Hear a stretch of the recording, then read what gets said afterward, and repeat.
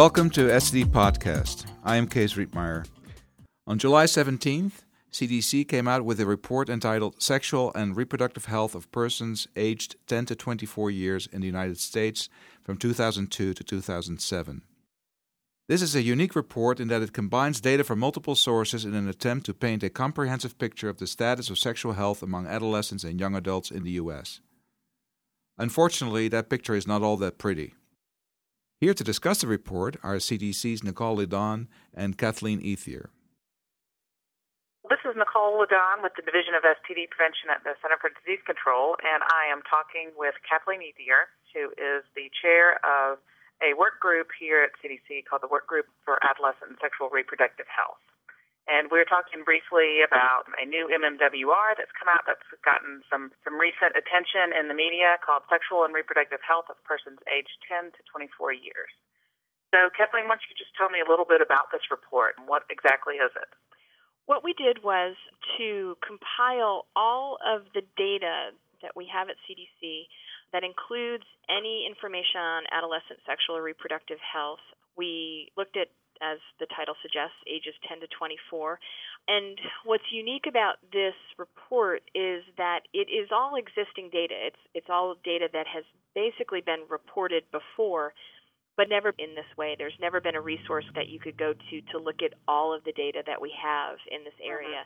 And so it's been a very useful tool to go beyond just looking at single either disease or behavioral outcomes to say what's really going on with adolescents in this age group across the board. Is that one of the goals for creating it, was to look at it all together?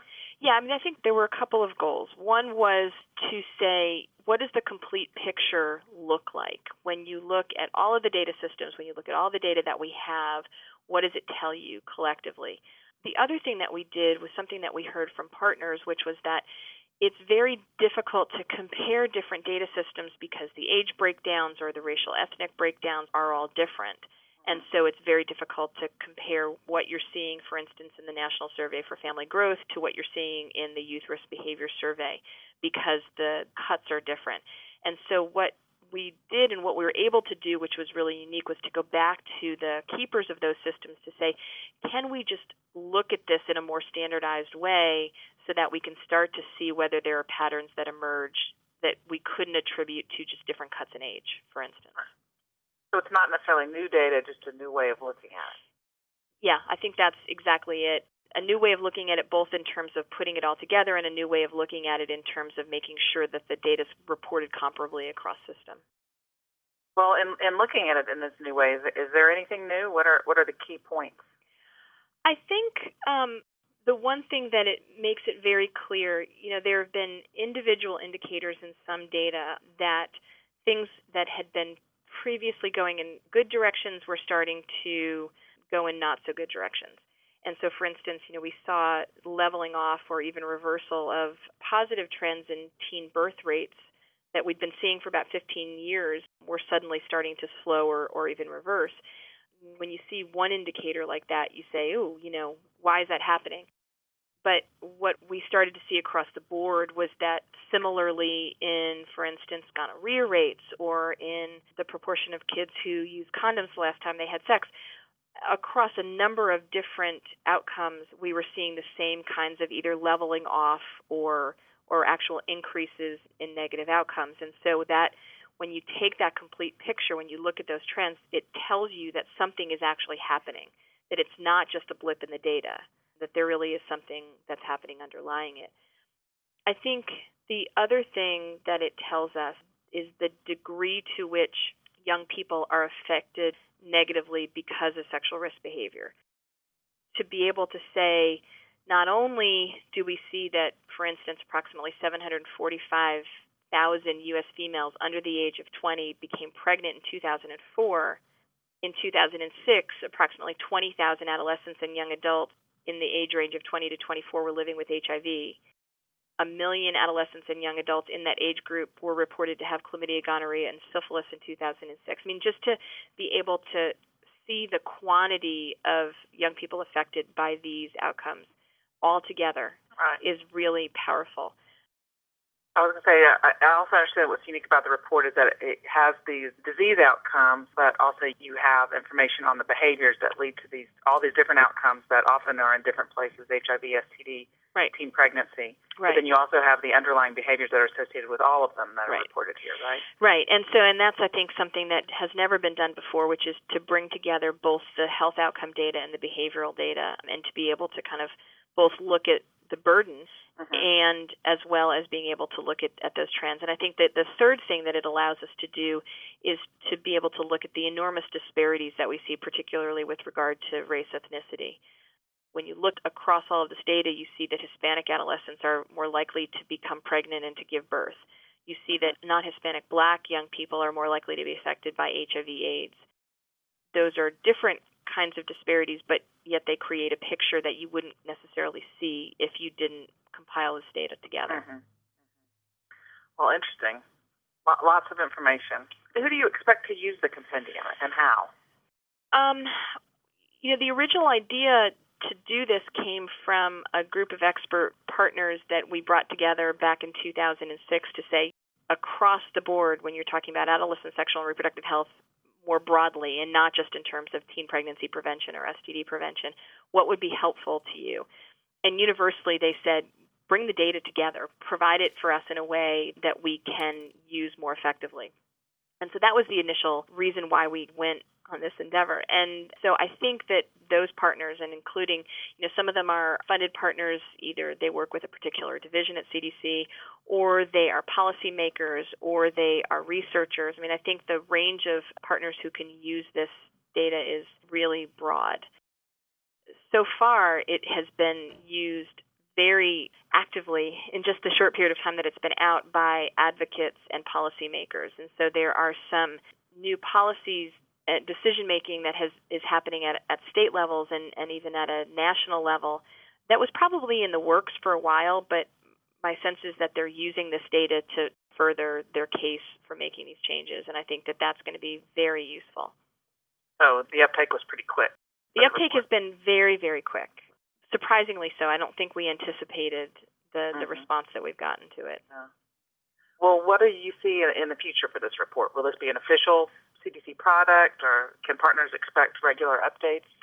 Well, this is an official CDC product because it's an MMWR, and so and that was one of the reasons why we wanted to release the report through the Morbidity and Mortality Weekly Report, because the weight that we know that it carries in the community and the importance of this product. And so in that sense, I think it does become, in a very official way, a CDC product. We're talking about ways in which we can update it. We used the most recently available data when we did this, but we're talking 2002, 2007. Now it's 2009, and, presumably we could update it again in another year. And, the collection of this data is ongoing. So we would like to, in the future, if we could, update it, but also understand that it has been an enormous task to pull all of this together, and has only happened through the persistence of the authors and the goodwill of the divisions who are willing to devote their staff time to this effort. So not expecting that we will be able to put all that together again, but we're exploring different ways in which we might be able to continue to make the compilation of this data available to partners. Yeah. Hopefully the partners and the users will be busy using this particular report for some and telling CDC how important it is, and so really giving us the push to continue to do it. So feedback that's important and it's being used would help. Absolutely.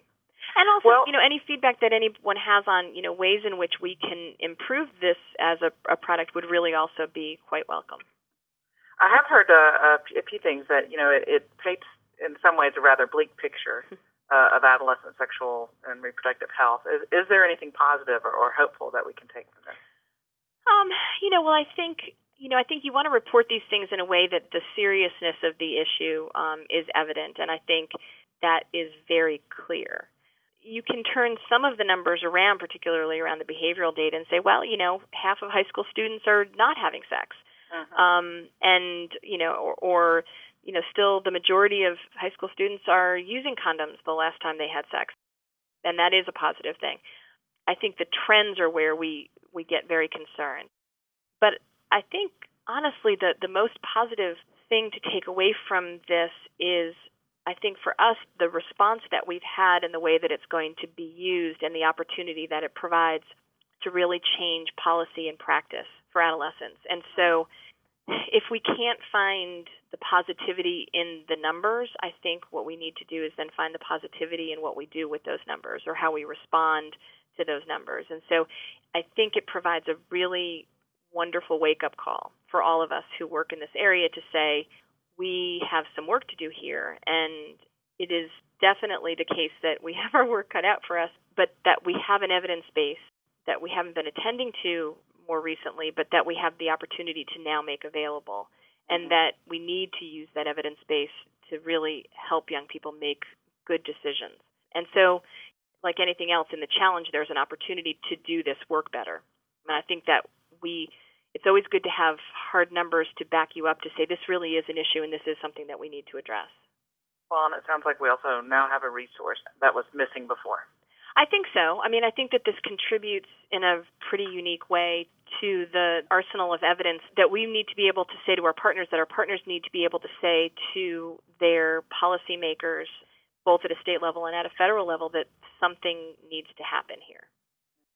Well, thank you very much for talking to us about that. And where, if people wanted to go to get the report, where could they find it? They can find it on www.cdc.gov/MMWR. They can link right there to the full report. All right. Thanks, Kathleen. Thank you. A copy of the report is also available on STD Prevention Online by clicking on the link provided in the narrative of this podcast.